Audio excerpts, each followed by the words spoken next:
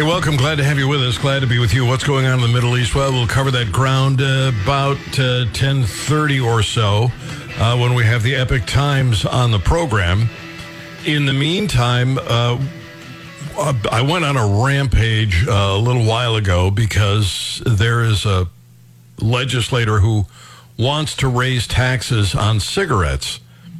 And I can't see a reason to do this. I don't understand the logic behind sin taxes. I don't understand the logic behind the federal government banning menthol cigarettes. I mean, this overregulation of everything we do, just get the hell out of my life. Don't try to protect me from myself. Well, he or his office called back.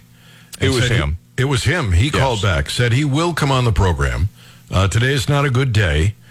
But we will bring him on and find out why he thinks it's his job to disproportionately raise taxes on cigarettes. Why whatever the state sales tax isn't sufficient, I don't know. But we'll do that. In the meantime, Professor Murray Sabrin is on. You can find his column at Substack. It's murraysabrin.substack.com. He will be appearing in Fort Myers. It's a new place. He doesn't know he's city up there. He doesn't know he's going to be down there, but he will be at Fort Myers in Fort Myers, Florida, on November 4th. He's going to be a speaker at this event. Mises Institute, I believe, is putting this together. Let's find out. Professor, welcome. How are you? I'm doing great, Gary. How you been? I'm doing pretty well. This is a deal put on by the Mises Institute, is that right? Yeah, the Mises Circle has events throughout the country, and my wife and I are sponsoring this event because I feel it's my obligation to have as many people know about what's going on in the economy, and the Mises Institute economists are probably the best in the country who understand the problem and have solutions. And I'll be giving a presentation on the research I've done over the years to show where the economy is, where the stock market is, and where the economy is going over the next several years. Because from all the research I've done when I taught financial history in the United States, it's eerily similar. This decade of the 2020s is eerily similar to the 1920s. And if you remember what happened in the 1920s, we started off with the pandemic, the flu pandemic, global flu pandemic that killed millions of people around the world. And then we had a depression, the forgotten depression, as it was so-called after World War I, because the Federal Reserve printed so much money, as other central banks around the world did during the conflict, and that gave us the boom of. And then, of course, we got the inflation. Then we got the depression, and then the depression was over very quickly as President Harding didn't do anything to. Quote, stimulate the economy. This is when economists were real economists. They didn't see government expenditures and the Federal Reserve pumping up the economy as a solution to the depression. So the depression was over in about 18 months, and then we were off to the roaring 20s. But unfortunately, the Fed was inflating also during the 1920s, and we know what happened in October 1929, the stock market crash. Herbert Hoover was elected a year earlier, and he was one of those activist presidents who said the federal government's got to step in there to make sure the unemployment rate doesn't skyrocket and business bankruptcies don't increase. And he did everything wrong. He increased taxes, he increased spending. The Federal Reserve was pumping up the money supply, even though banks were failing, so the money supply was contracting from that end. And it was a total mess. And the economy drifted into a depression where unemployment rate went to 25%. And I think we're on the verge of having something similar like that at the end of this decade. And I'll be laying out the case for that on November 4th. Well, anybody that's anywhere in the neighborhood will want to go there. Is there a website where they can... Yeah, if you go to the Mises.org website, MISES.org, you can click on the link to the event, and you can see all the speakers and their topics. And I'll be talking about the relationship between oil prices and the stock market, and all of the financial crises we've had throughout American history, and why I think another one is coming up by the end of this decade that will be probably the greatest in American history. Not the greatest in terms of good, the greatest in terms of the depth and the possible duration of it, because we've had decades and decades, Gary, as you well know, of money printing and government spending, and the welfare state has expanded under both Republicans and Democrats. And you've got to have a correction to all these distortions, and that's what they are, they're distortions to the free market. And in my presentation, I will give a sort of tutorial on what a free market is all about and show all the data using the charts that I put together of why what we have today is totally unsustainable, and that we need to go back to what founded this country, which is free markets and limited government. But it's been 100 years or more of mission creep from a limited government republic prior to World War I to where we are, this massive welfare state with $33 trillion of debt, $7 trillion in expenditures, $2 trillion in annual deficits, the Federal Reserve printing trillions of dollars, regulations widespread across the economy. And we are so far from the original vision of the founders that most people think what we have today is, quote, normal. And my job as an educator and as a commentator is to point out what we have today is not what the original intent was of the founders, at least most of them, although there were crony capitalists like Alexander Hamilton and Robert Morris and others who wanted to have big government back in the early days of the Republic. And here we are 240 years later, and we basically have their vision implemented in the country today with all the attendant problems that economists from the Austrian School and other free market points of view have predicted. And so we have a lot of work to do to get the American people to realize that if we continue on this track, we are going to end up in a very bad place financially, economically, and now, of course, with what's happening in the Mideast, geopolitically. I've been trying for years. You write in your column last night, in a statewide televised address, President Biden stated that he will seek or ask Congress to pass a major aid package for both Ukraine and Israel. You go on to say, we learned the president wants to provide $61 billion to Ukraine, $14 billion to Israel, $9 billion of humanitarian assistance, $2 billion for Indo-Pacific security. The Congress will vote on the package, even though Republicans have not yet chosen the Speaker of the House, although they may today, by the way. In his address, Biden resurrected the flawed domino theory of 60 years ago. This was when we were in Vietnam. We didn't stop Vietnam, a country we're now trading actively with and travel to and fro. Oh, if we didn't stop them, the domino theory, every other country would start to fall. So Biden transmitted this in terms of the Arab-Israeli conflict, or Russia and Ukraine, or both? Well, you have people coming on TV, and it's sad for them to not realize nationalistic policies and self-interested countries. They say if we don't stop Putin in Ukraine, he's going to go into Poland, he's going to go into God knows where else in Europe. And listen, we know it's very expensive to have an empire. I mean, look at all the money we're spending, $900 billion on the so-called Defense Department. Russia is not a wealthy country. It can't afford to have an empire. And we've demonstrated that with all the deficits we have. So the flawed notion is that Putin wants to rule the world, and there's no evidence of that. This is the propaganda out of the neoconservatives in both political parties. We have a bipartisan consensus that America should be the policeman of the world, and that's really what's driving American policy, plus the military-industrial complex. And they love to spend money on military preparedness and occasionally a shooting war. And we've had 20 years in Afghanistan, 8 years or 10 years in Iraq, and now they're itching to get into another war. And, of course, we're supplying material to Ukraine, so and we're going to be helping Israel. So the question is, where does this lead to? And I think we are on the verge of a major regional conflict, which could end up being the tripwire for World War III. I think that very well could happen. Communist China is sending their navy into the Middle East. We've got Iran, which is a satellite for Russia. And so if we, in this constant call out for us to go after Iran, is scary because they're nuclear armed. So is Israel. So is China. So is Russia.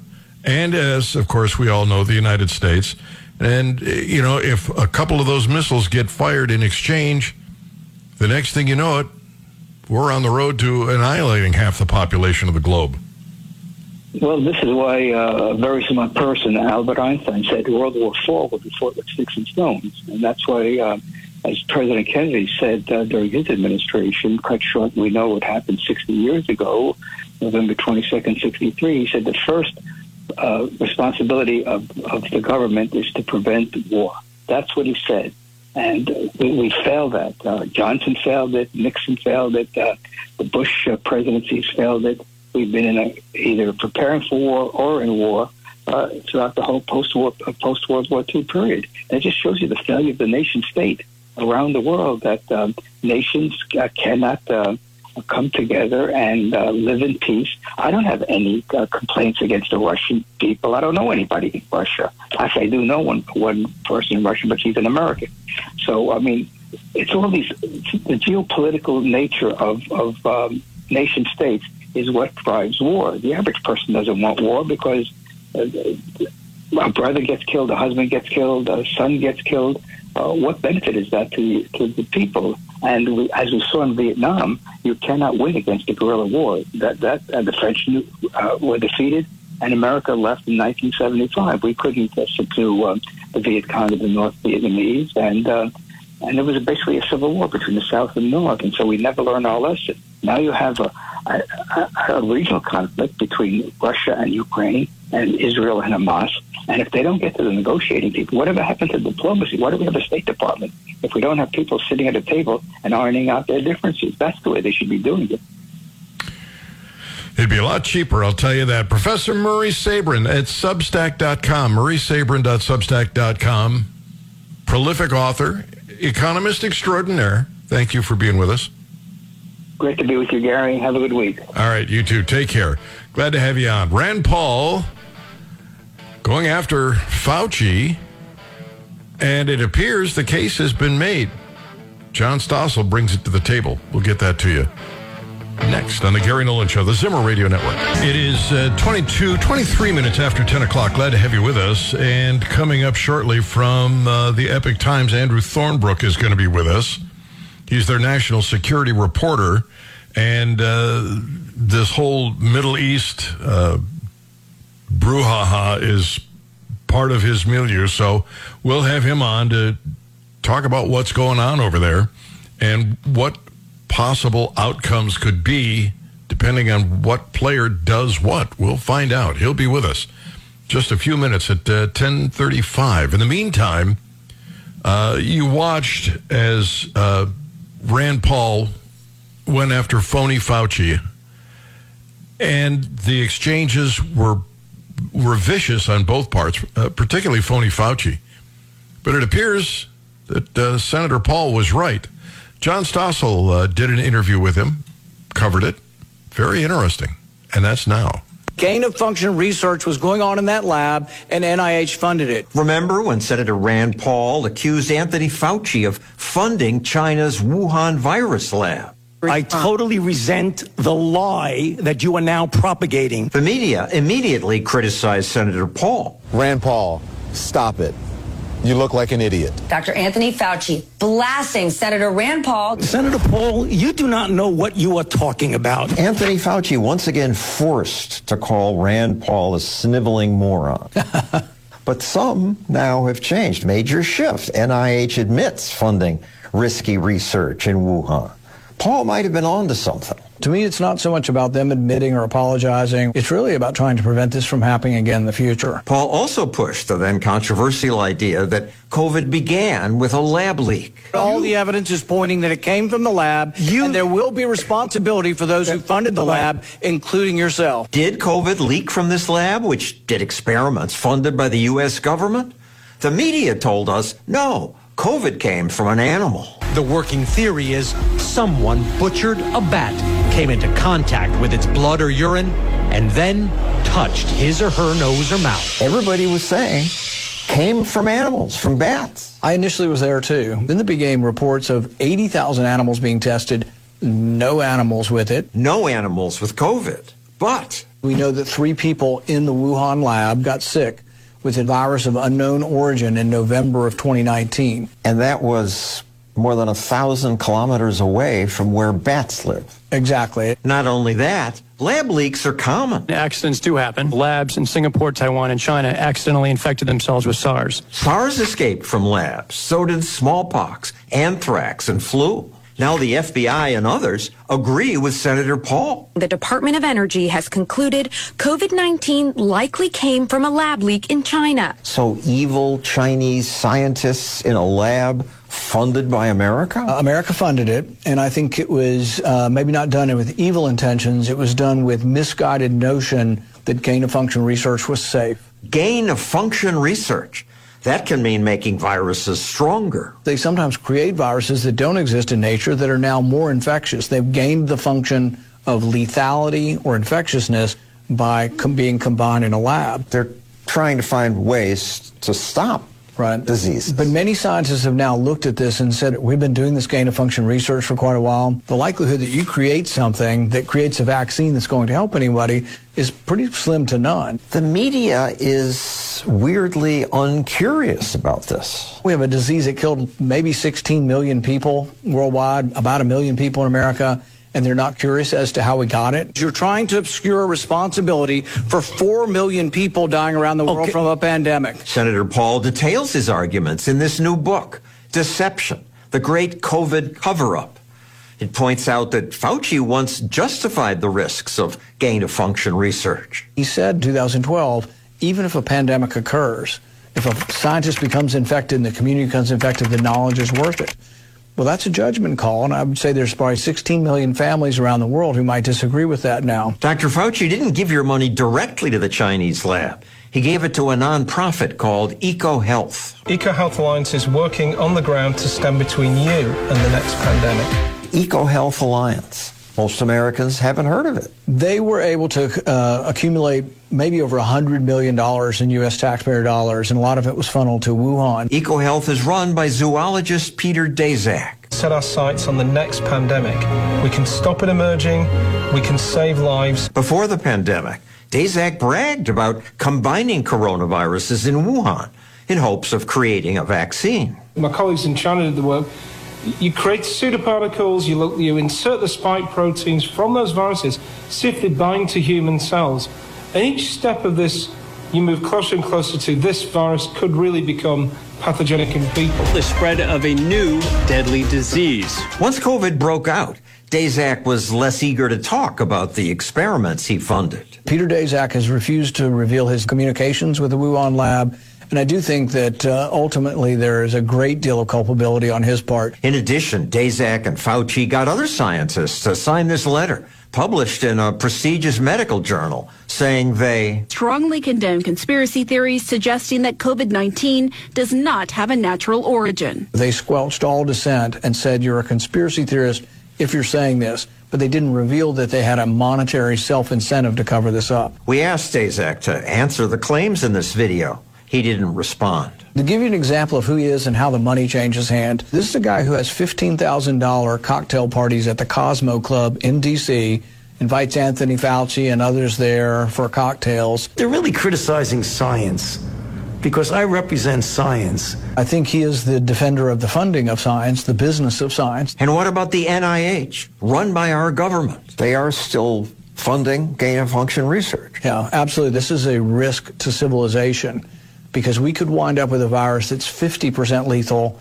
that leaks out of a lab and kills half of the planet. Wow. Nicely done. Once again, a libertarian pointing out the evils of big government. It's amazing how many times bad things that happen to us because of big government. And that's what you just experienced there. That piece is from John Stossel. You can see it at Reason Magazine, reason.com. In the meantime, coming up, the Epic Times. I'm telling you, I subscribe. You should too. Andrew Thornbrook is going to be with us. Give us a recap what's going on in the Middle East on the Gary Nolan Show, the Zimmer Radio Network. This is the Gary Nolan Show. 10:35, glad to have you with us. And from the Epic Times, Andrew Thornbrook joins us. He is been following this tumult in the Middle East. Andrew, welcome to the program. We keep hearing that Israel is on the verge. They're getting ready. They're lined up. They're set to go, but they haven't been going. Is there a chance that they're going to not really storm the area, but rather selectively look for the leadership of this radical group? Or what's the plan? Do we know? Yeah, thanks so much for having me, Gary. We really don't know. I think it's a lot of hush-hush. There has been a massive buildup. It looks, for all intents and purposes, like Israel is preparing to enter Gaza. It's looked like that for well over a week now. But there are a lot of hurdles, and I think Israel's really trying to come to terms with that and the fact that they may well not be prepared for a long-term occupation of Gaza, particularly following the bombardment there. So they may look to focus more on trying to take out Hamas leadership with precision strikes over a more prolonged campaign, but it really does remain to be seen. Strategically, there are so many pitfalls. You got Hezbollah coming out of Lebanon. You've got Iran's influence and their threat, the fact that they're on the verge of being a nuclear power. You've got China sending warships in there, Russia's connection to Iran. This one misstep, it could be devastating. It could literally be a world war. That's absolutely right. And I think that's the big fear here is Israel really does have to walk a fine line. I know it's very difficult, I'm sure, for the Israeli people to grapple with that, but there is a fine line, and the harder they push, particularly concerning a prolonged occupation in Gaza or civilian casualties mounting in Gaza, and the more that's publicized in the information space, of course, there's a whole information warfare aspect of this, the more likely they could really draw in regional powers or even non-state actors from Lebanon, from the West Bank, from Jordan, all trained by Iran. This could very easily become a situation in which Israel is really in a fight for its actual continued existence and sovereignty. So they have to be constantly balancing how far do we go to strike at Hamas versus what can we do to deter wider conflict, which is, of course, why the United States is now in the region to help deter that wider conflict. Erdogan has suggested that he would moderate and see if he could find a way to sort of iron things out. Is he being taken seriously, do you know? Well, it depends by who. Certainly not by Israel. I think we're sort of in a situation now where this is one of the problems where Israel is very reluctant to be taking any mediation from a lot of these predominantly Muslim countries, specifically because their populations and leadership fall very, very firmly in favor with the Palestinian statehood movement, the nationhood movement.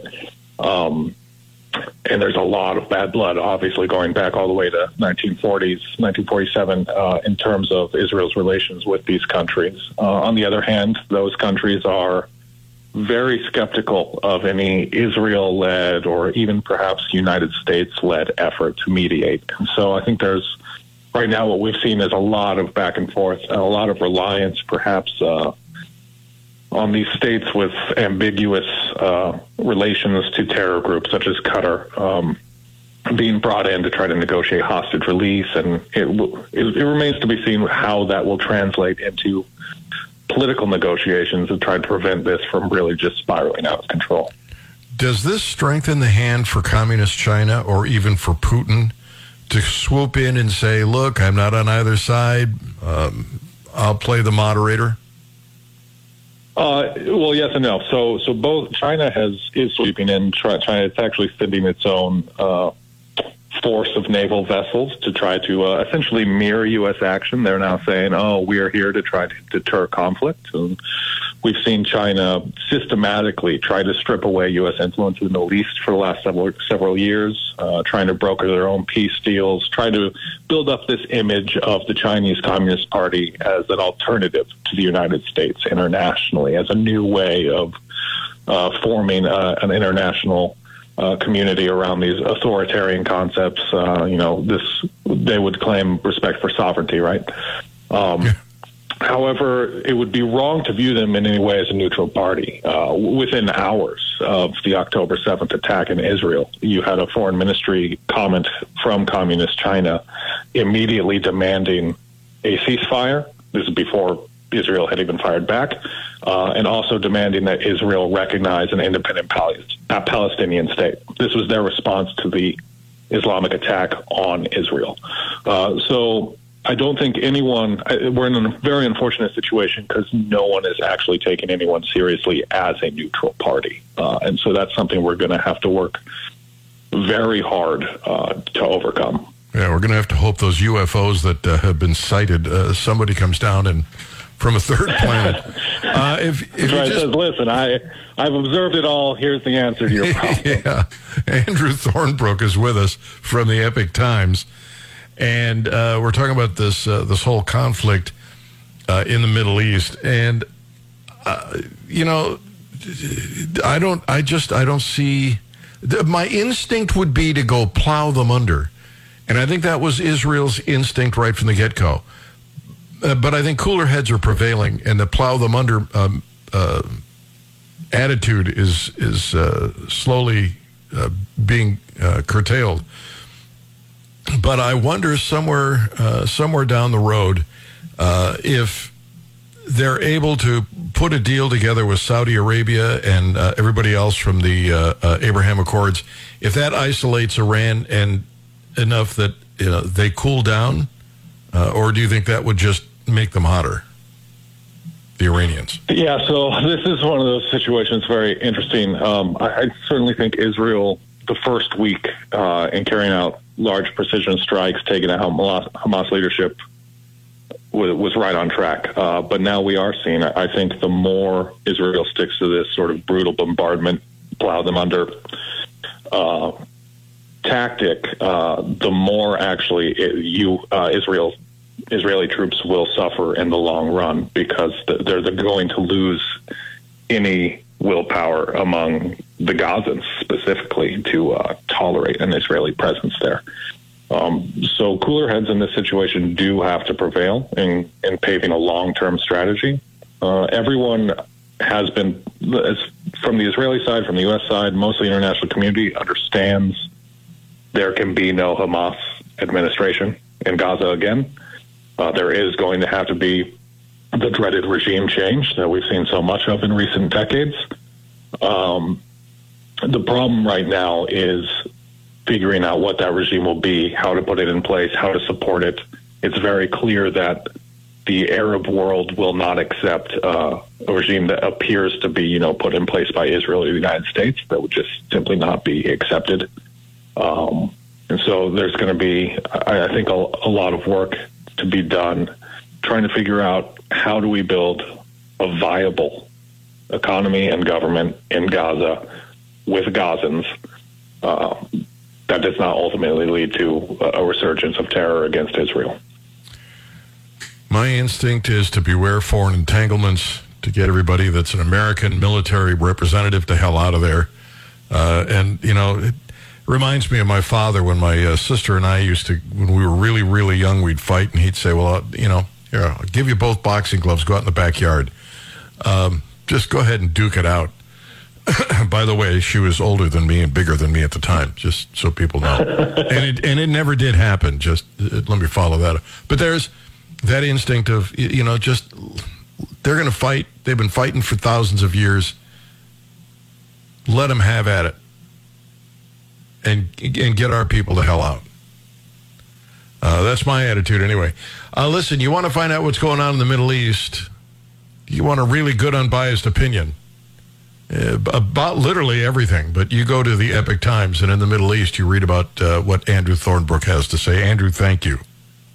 Thank you so much for having me, Gary. It's a real pleasure. All right, take care. Glad to have you on. Up Against the Clock, coming back. Oh, man. 874-9390, toll-free 800-529-5572. We got a lot of ground to cover and not a lot of time to do it in, and we will hit it. Oh, my, breaking news. Wow. That is... Apparently, the Department of Justice subpoenaed phone messages and email logs of people working on Capitol Hill that were probing the Russian hoax. If you're a Republican and you're probing this whole Russia connection that was alleged by Hillary Clinton and the Democrats, the FBI was tapping into your emails and phone messages. That, somebody ought to get hung for that. Now watch somebody say, oh, that Gary, he wants to curb violence. That's just a saying. But somebody ought to be punished, and punished pretty damn severely. There is a firm out there called Empower Oversight, and they sent a letter to the Attorney General. They used a Freedom of Information Act to get this information. And apparently, and it's been confirmed, by the way, the Federalist independently confirmed that at least one staffer on the House Permanent Select Committee on Intelligence got the same notice from Google of a subpoena that was issued by a Washington, D.C. grand jury in 2017. The date proves significant, they said, because the Deputy Attorney General, that's Rod Rosenstein, had repeatedly and reportedly threatened to subpoena the personal records of the staffers during a heated January 2018 closed-door meeting concerning the oversight requests from the DOJ. But based on the Google notice sent out last week to the subpoena's target, the DOJ had already executed that threat. So these people who thought this was a load of Bravo Sierra, a big steaming pile of Bravo Sierra, the whole Russia collusion, they got investigated, their emails were read, their voicemails were listened to.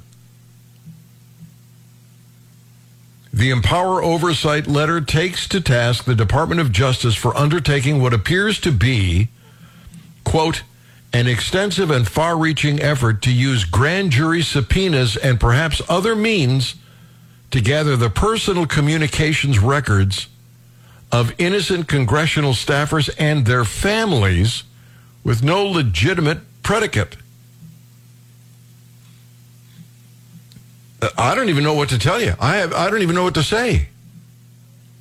Just because they were investigating this and arguing that the Democrats were wrong, they had their private emails and voice messages tapped. How powerful, how omnipotent has the Justice Department and the federal government gotten? How omnipotent have they become at every level? That's really abuse of power. That is a criminal abuse of power. And it's happening right here in the United States, and my guess is nobody will be held accountable. Nobody will be held accountable. I don't know if you've seen this or not, but apparently Meta is being sued by attorneys general in 42 different states. And what they're arguing is that Instagram and Facebook, the social media platforms, are addictive and aimed at kids and teens. And so they're being sued. And, you know, what they're arguing essentially is that Instagram and Facebook are so entertaining that teenagers are using it too much, ergo, they're in trouble. This would be like saying, do you remember the movie Titanic, Brian, that Yes. all those teenage girls were going to watch? Yep. It was a huge success because these girls were addicted. They were going back over and over and over watching the movie. Maybe they should have sued the director of that movie for making a movie that was so entertaining that these girls kept going Not back just for more. entertaining, addicting. Yeah. And that's what it was. Isn't this the goal of every business? You know, I now represent several businesses in Columbia that I think are terrific businesses. I look at them and I think, wow, these people are great. They have a great product. They have a great price. I've checked them out 6 ways from Sunday, and I endorse them. What they want to do, and I don't care if you're talking about CC City Broiler or Dreyer's Shoe Store, any of them. What do they want to? They want to dominate the market. They want those customers. They want everybody who wants to eat a good meal to go to CC's. They want everybody who wants a great pair of shoes or boots to go to Dreyer's Shoe Store. Como Premium Exteriors wants everybody who wants to do any remodeling outside to go to them. That's the whole point of making a product, is to sell it. And these people are suing them because they did such a good job. You can't make it up. No. And this is not, my guess is, this is not from the political left. These lawsuits are a demonstration of the bipartisan priority state law enforcers that have placed protecting kids on the...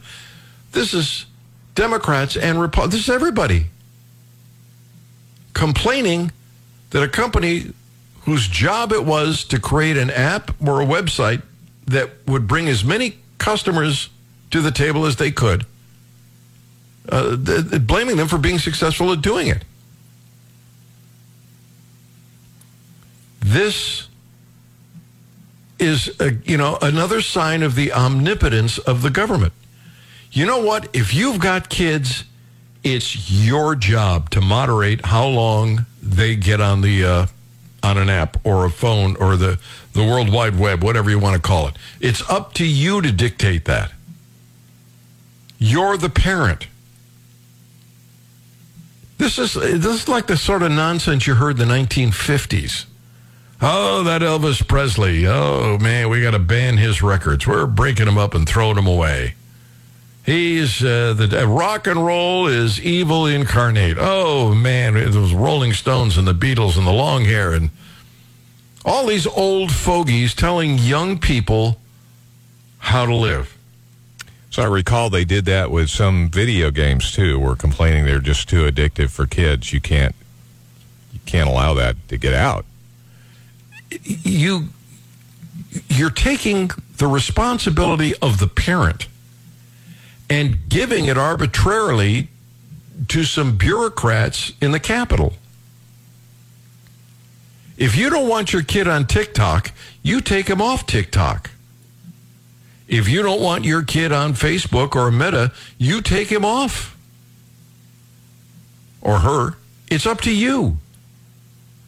You don't want your kid drinking a lot of Coca-Cola, it's up to you. You're the parent. You teach. You lead. Your job.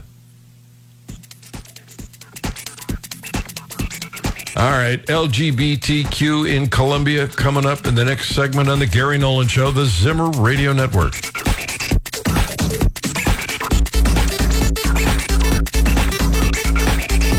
This is the Gary Nolan Show.